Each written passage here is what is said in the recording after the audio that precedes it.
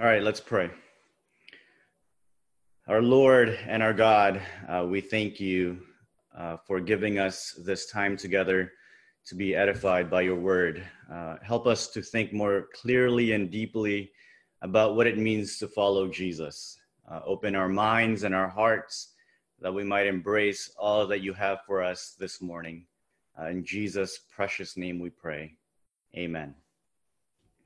Remember what we've been talking about. We're trying to focus on what went wrong. Again, as those made to bear the generous image, we were created to reflect back the generous character of our Lord. But we've never come to realize our full potential because something terribly wrong has taken place. The image of God within us is now marred. It is full of corruption. In our previous lesson, we saw the brokenness of the mind. We looked at how the mind has become bent into a scarcity mindset. Instead of having a generous and abundant mindset, the human mind thinks now in terms of self-preservation. With a scarcity mindset, we become the center of our universe. In other words, it has made us incredibly selfish. Like Cain, we see our brother, that is our fellow human beings, as someone encroaching our territory. And so we concluded that a scarcity mindset leads to death, not prosperity. But ultimately, this mindset is about a fundamental distrust of God's own generosity, so that was the corruption of humankind's mind. And so we have two more aspects of the image of God to cover: our heart and our strength. What went wrong with those? Again, we can make various distinctions, but we can't ultimately separate them. The various aspects of the image are not meant to be mutually exclusive. The brokenness of one is always projected onto the others. In other words, as we look at the brokenness of our heart, it also speaks to the brokenness of our mind and our strength. And so this morning's lesson is about what went wrong with the human heart. Why our heart now is governed by scarcity rather than abundance. Or to put it differently, why our love is so closed in and so small. Shouldn't it be constantly enlarging as we reflect God's own heart? I think, for one thing, we see this type of self-love promoted everywhere in our culture. Our culture is a place where love means you make me happy. You do things to make me happy. So with that, I want us to wrestle with this idea this morning. Here's our big point.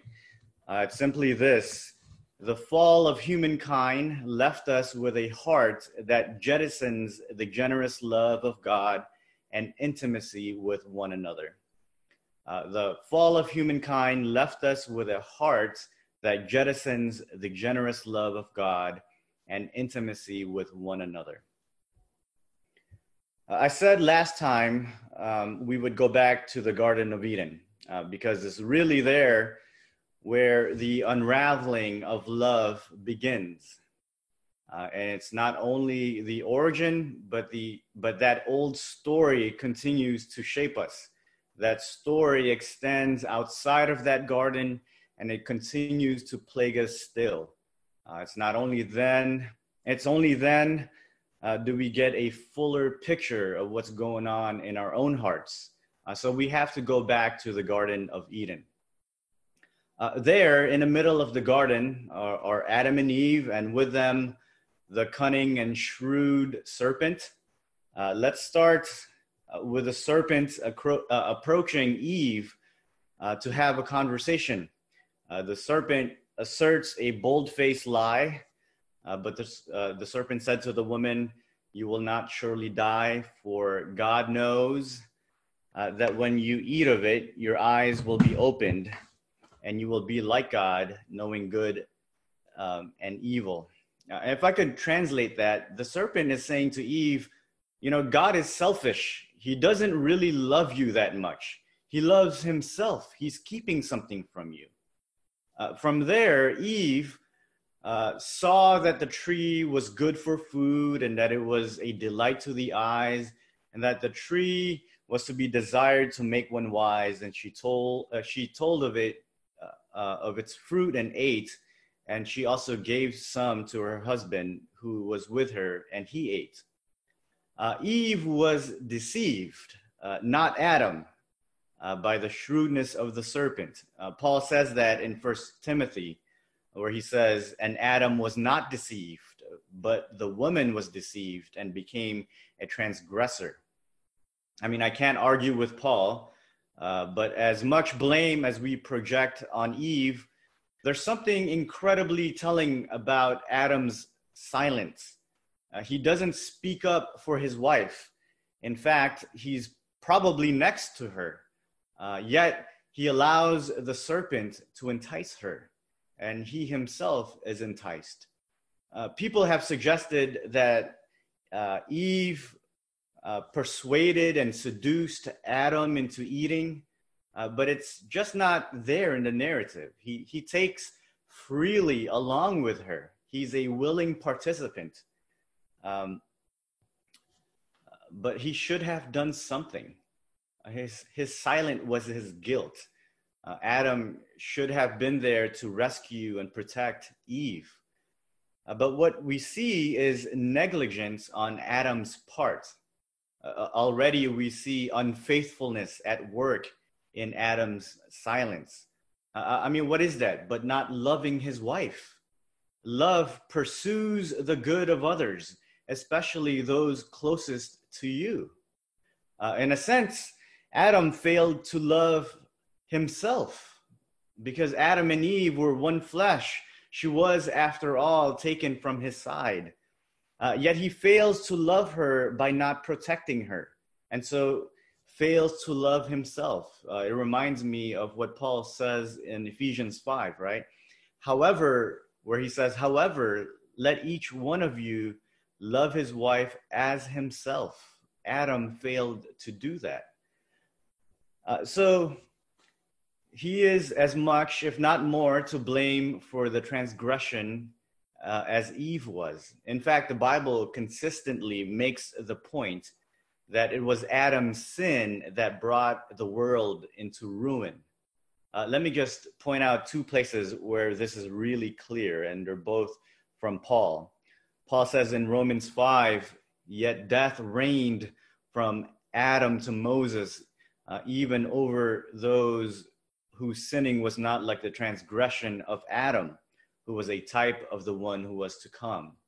And there's this parallel passage from 1 Corinthians 15. He says, for as in Adam all die, so also in Christ shall all be made alive. Death is accredited to Adam, not Eve.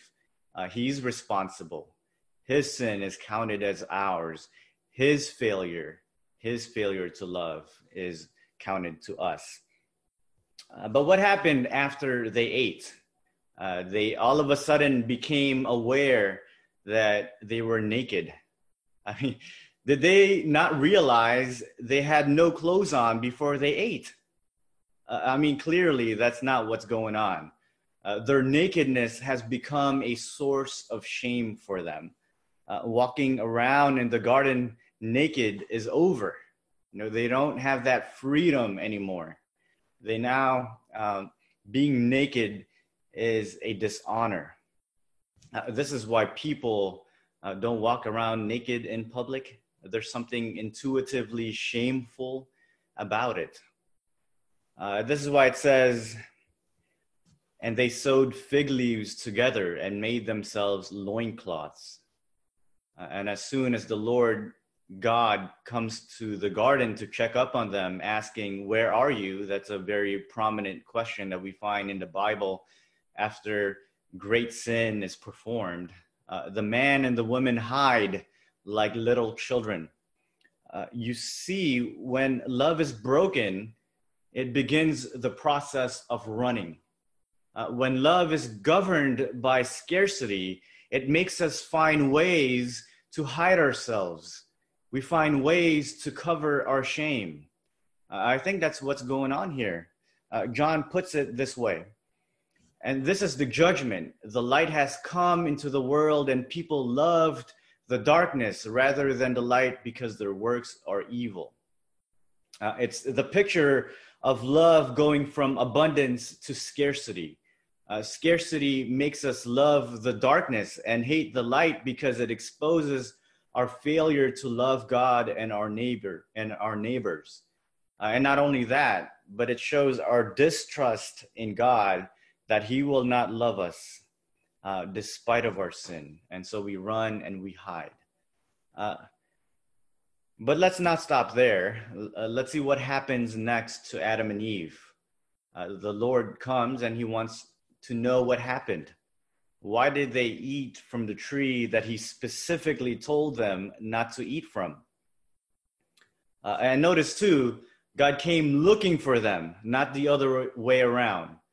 So can someone give us a summary of Adam's and Eve's response to God? I'll go ahead and unmute everybody.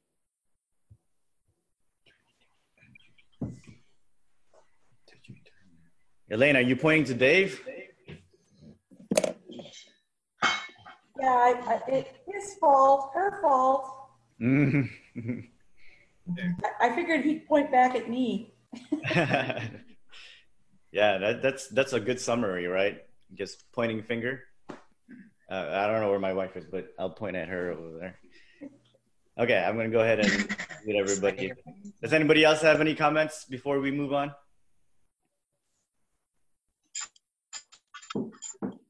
Okay, I'm going to go ahead and mute everyone.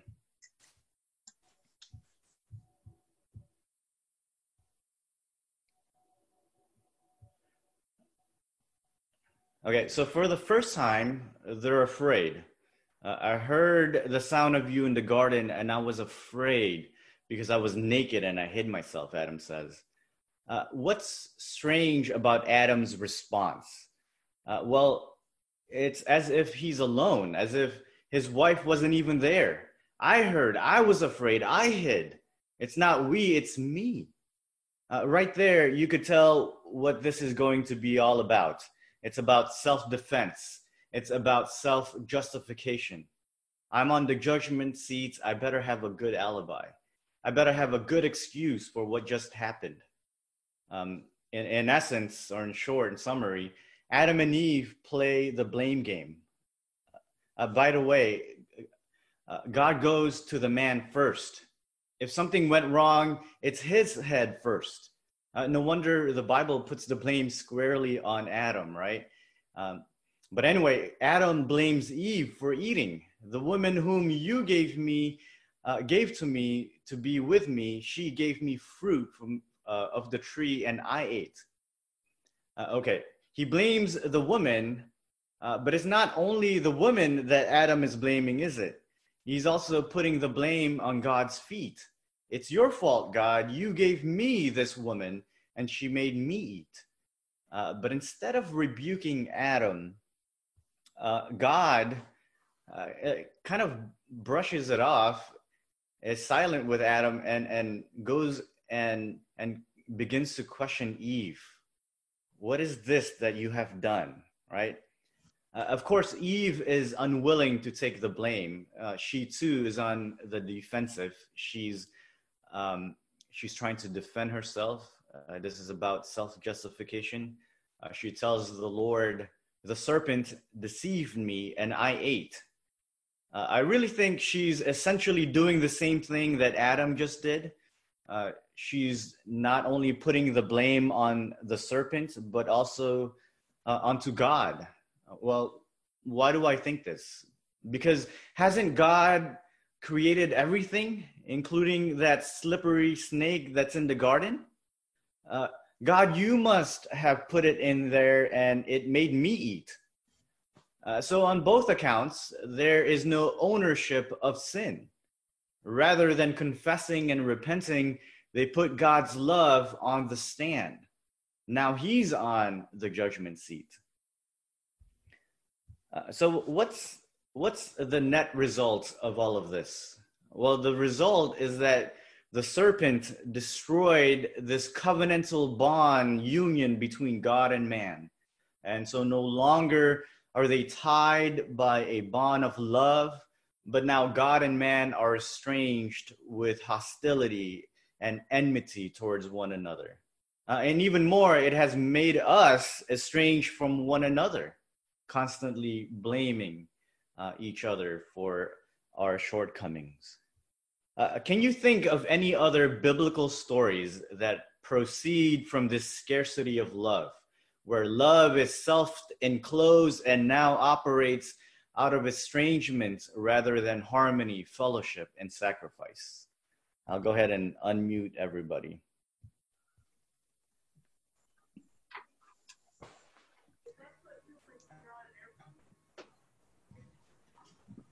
Can anybody think of a story in the Bible where similar things are happening?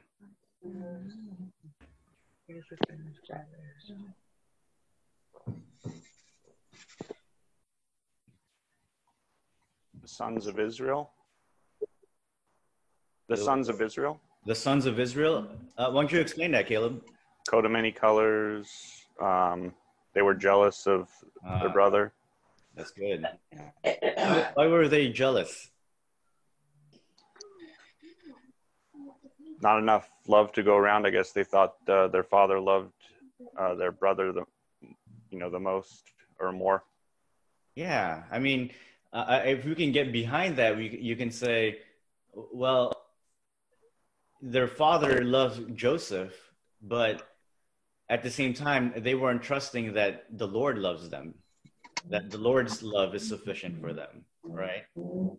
So there's that scarcity of love going on behind their betrayal of their brother. Does anybody else have a story in mind where something like this goes on? Cain and Abel, Jacob and Esau.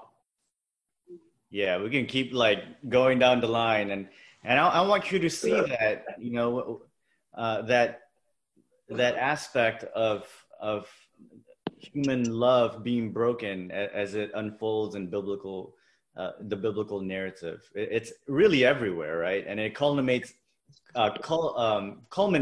in the crucifixion, right?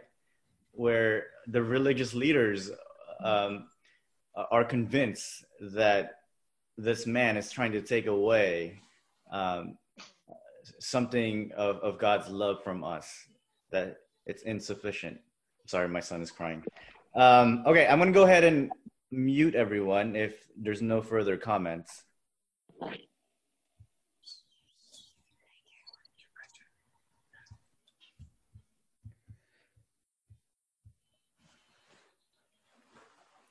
Yeah, I think that every consequent story in the Bible operates in one way or another with this scarcity of love. On one level or another, people in Scripture demonstrate a propensity for self-love and self-justification. Somebody mentioned this. We probably could revisit the Cain and Abel story. We see it at work within Cain. God doesn't love me. He's not generous. With Cain, we see a man on the run towards darkness because he believes that God's love is scarce, that it's insufficient. But let's go to the David and Bathsheba story and camp out there for a little bit. Turn with me to 2 Samuel 11. I mean, I won't read the whole passage or anything, but that's where the story is, if you want to look. I think in this story, we encounter this shortage of love attitude or disposition at work more clearly. You know, you know how they say that love makes us do crazy things? Well, living with a scarcity of love makes us do even crazier things, just not in a good way. So David, after a day of taking it easy, that's the I think the mood of the narrative. He's kind of chilling out in his palace. Well, he gets up during the night and takes a walk on the roof. And what does he see from the height of his palace? The narrative really wants us to see that David is in the position of looking down. He's up on top of his palace, probably suggesting, this pride in his heart. Now that he's king, right? He's in this high position. But what do we see from his place of pride? What does he see, right? He sees Bathsheba, a very beautiful woman bathing on her rooftop. Bathsheba bathing. Anyways, David begins to lust after her. I want you to remember that lust is one of the outworking of having scarcity of love in our hearts. David begins to chase Bathsheba. The closer he gets to her, the further his heart gets from the Lord.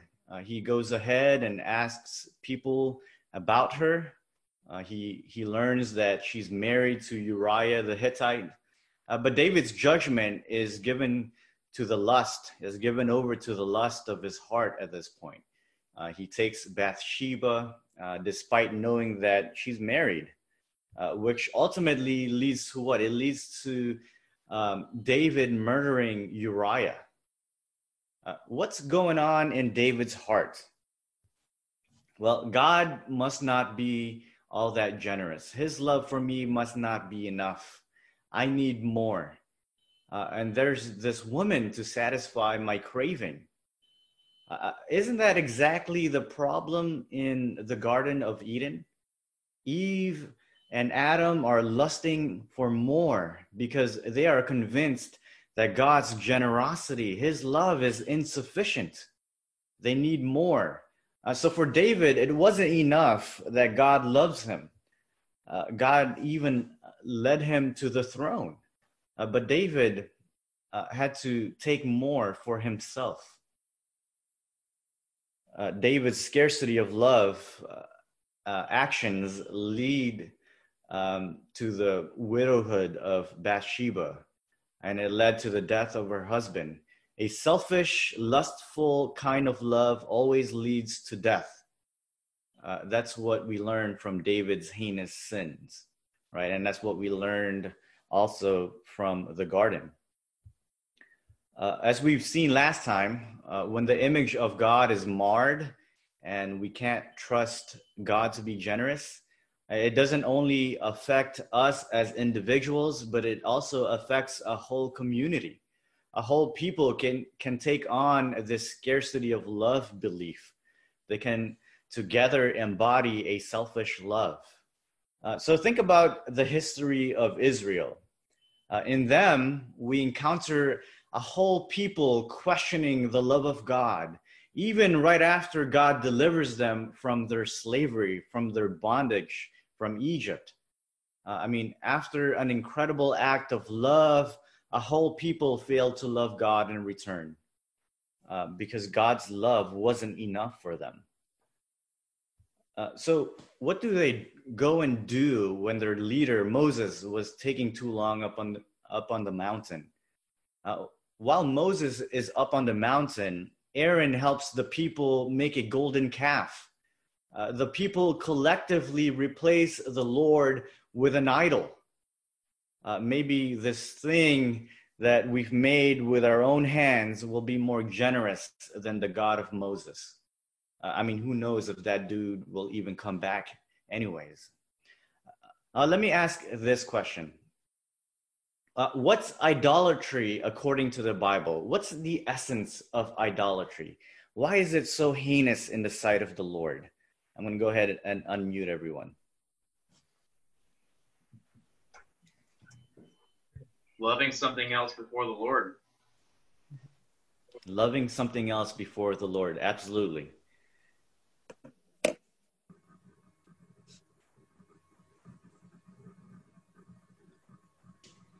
Anybody else? What are some of the idols that we wrestle with? I mean, I think most of us don't carve out golden calves for ourselves. Money. Calvin said that the heart of man is an idol factory. We make idols out of almost anything that's in front of us. Like what? My golden time. I want my time. Time. That's really good, Anne. I think the intellect, the mind, could definitely be one of those too. Knowledge. Yeah. Why are we attracted to the mind and end up treating it as an idol? What is it about the mind? I think we're smarter than God. What was that? Yeah, I think the more for a lot of us, the more we know, the bigger our heads get, and the bigger our pride is getting, right? And that's really what's so attractive about intelligence and the mind, is that it's feeding into our pride, right? And the more pride we have, the less room we have to see the Lord and to submit to Him. And the more we will treat Him as if his generosity is not enough. Is there any further thoughts on idolatry before we move on? Love can be an idol, as we're talking about right now. Did you say love? Yes. What do you mean by that, Cheyenne? Meaning that you can become, you're not relying on the love of God. Like, look at David. He wasn't happy with God loving him. He lusted after Bathsheba. And so love turns into, your idolizing love turns into placing pride, into lust, into not relying on God at all. Yeah. Kind of going off of what Cheyenne just said too. I think that we can develop a reliance on love and or approval from other people that we're not actually seeking it from the Lord. Yeah. It makes me think of the conversation we had the other day when you guys dropped off dinner. Thank you again, by the way. It was awesome. You're welcome. Right. But behind our idea of scarcity is integrity, right? Believing that we're missing something, that we're not whole, right? And that's what idolatry is. It's seeking to, as it's been said, fill that God-shaped hole with anything else, glorifying, exalting all these other things, where the Lord has meant for Himself to be. Yeah. In knowledge, in our desires, obviously, in our willing, our actions, Yeah.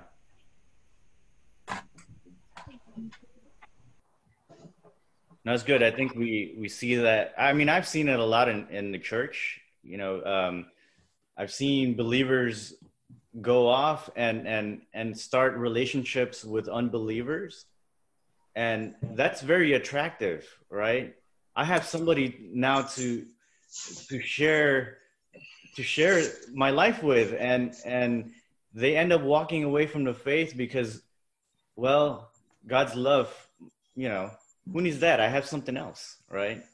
And I think we need to be on guard with this illicit type of love when we end up putting like good things. Relationships are good, but when we start putting such relationships over the Lord, it becomes very dangerous for us.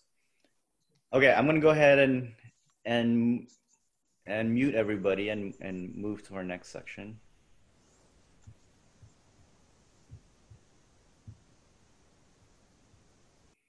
Idolatry is spiritual adultery, according to the scriptures.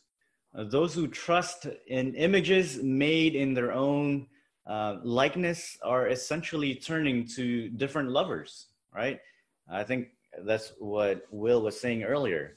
And so in Israel, we find a whole group of people turning to other lovers. Idolatry really is diametrically opposed to God's generous love, because it's to say that his love is not enough. We need something else to fill that gap. That's the long history of Israel. They continually had love affairs with other gods, persistently breaking the Lord's heart. We get a glimpse of the Lord's pain from this spiritual idolatry best, I think, in the book of Hosea, where God tells Hosea to marry a prostitute who becomes a figure of Israel's own unfaithfulness, Israel's own spiritual adultery against the Lord. But of course, it's not only Old Testament Israel that was plagued by idolatry. The people of God continue to wrestle with spiritual adultery. We'll get to this point, Lord willing, in our series on James. In chapter 4, James rebukes those in the community of faith that have become friends with the world, where he says, "You adulterous people," notice that, adulterous people, "do you not know that friendship with the world is enmity with God? Therefore, whoever wishes to be a friend of the world makes himself an enemy of God. Or do you suppose it is to no purpose that the scripture says he yearns jealously over the Spirit that he has made to dwell in us?" For James, then, friendship or love for the world is adultery. What is that but idolatry, right? Becoming good friends and loving the world is idolatry. We shouldn't be surprised that the world is vying for our friendship. It's vying for our love and affection, because like the serpent in the garden, it wants to draw us away from the Lord. It wants us to believe that God's love is not abundant, that his love is scarce, that it will not be enough for us. Okay, I'm going to go ahead and pause there before we move on to our last section. Are there any questions or comments? I'm going to go ahead and unmute everybody. Questions, comments, rebuttals?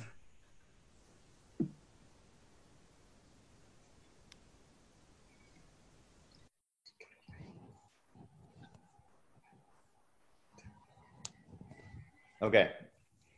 Since there are no comments, I'll go ahead and mute everybody.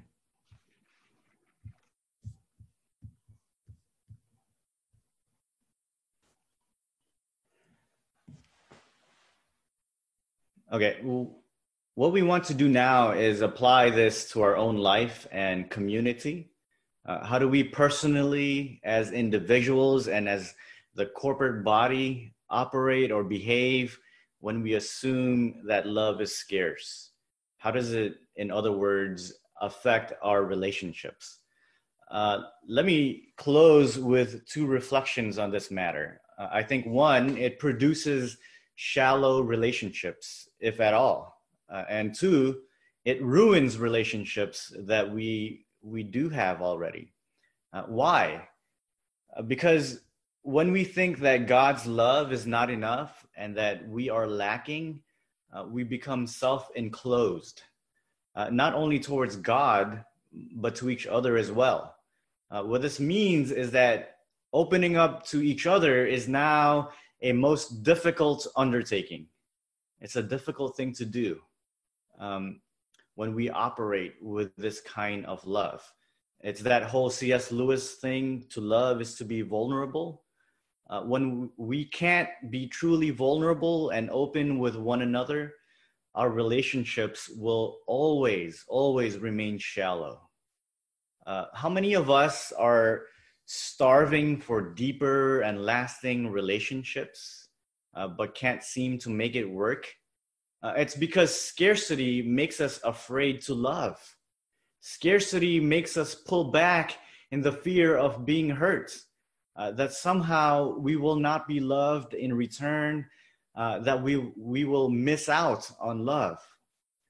But what if we loved people because God has first generously loved us, right? 1 John 4:19. What if we learn more and more to love one another out of the abundance of God's love rather than our fear of scarcity? Then I think our relationships and our community would be turned upside down. I mean, don't you? But not only will our relationships stay in the shallow end of the pool, but the ones we do have will be broken if our love is rooted in scarcity. I think most preeminently of our marriages in the church. Far too many marriages are built on a scarcity kind of love, where it becomes about what others can do for me.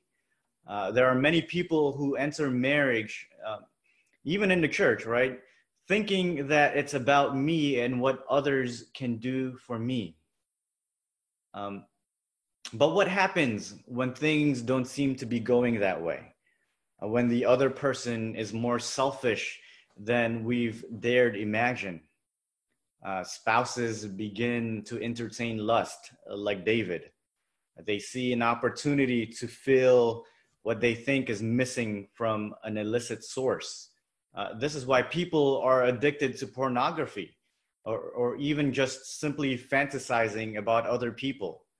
Of course, this isn't just a marriage problem, is it? It's a human problem, because lust is rooted in the belief that God doesn't love us enough. And even more, this sense of not having enough leads to where?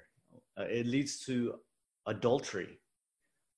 Someone once told me that someone told them, stay with me, that the reason they cheated on their wife was because they were too sexual.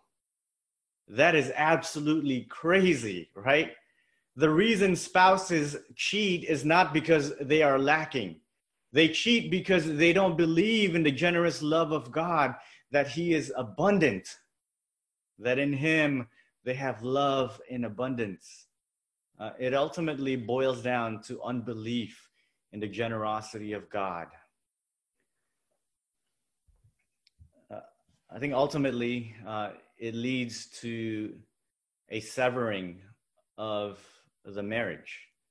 Far too many marriages, even in the church, end because many of us operate out of a scarcity of love. Beloved, we need a love big enough to sustain us. When it feels like we won't have enough, let us listen again. Let us not listen again to the serpent, that God is not generous in His love. For the reality is, God's love is far more abundant than we can ever imagine. Does anyone have any final questions or comments before we end in prayer? Go ahead and unmute everybody.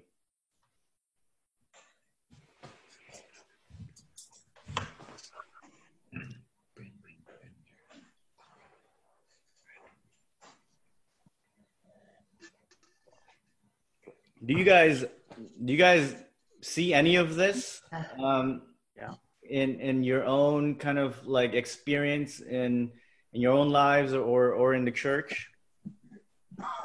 I know I talked a lot about marriage, but are there any other relationships or things that you might be thinking of?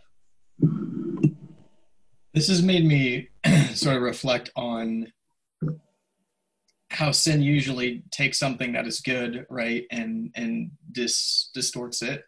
Mm-hmm. And I think a subtle way that this creeps into relationships amongst fellow believers, saints, brothers, sisters, mm-hmm. is if you ever get into this mindset of needing that relationship. I need you to X, Y, Z, show up, do this, do that, right? It's a subtle way of what you're saying, I think, of doing something that I want you to do. But I think the seed of it is I need this person, rather than having God fill that role, right? Mm-hmm. I think what you're saying is awesome and super encouraging, that we should be striving to pour into these relationships out of an abundance, not because we're dependent on them, because we should be dependent upon Christ. And I think it's just reflecting, that's a subtle way that I think this sneaks in, is that, well, I need you to do this, I need you to be here. I need this friend. I need this time with this guy, and it's like, really, you shouldn't need them, right? You should be pouring into them out of abundance. That's just something I was thinking about. Yeah.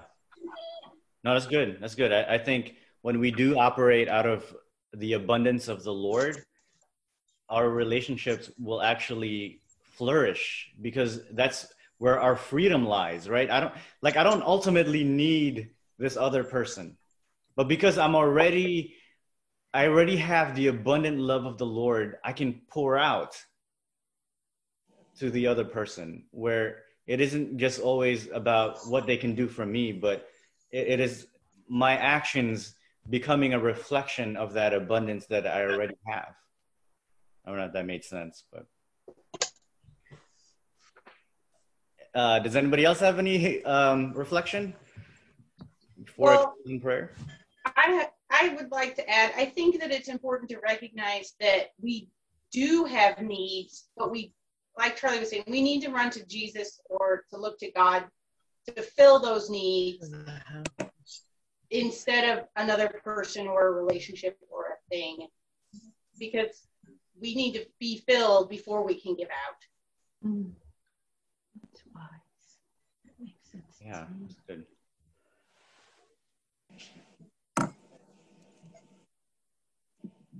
All right, 10:45. Let me go ahead and mute everybody. I'm going to go ahead and close in prayer, and then we can prepare for worship.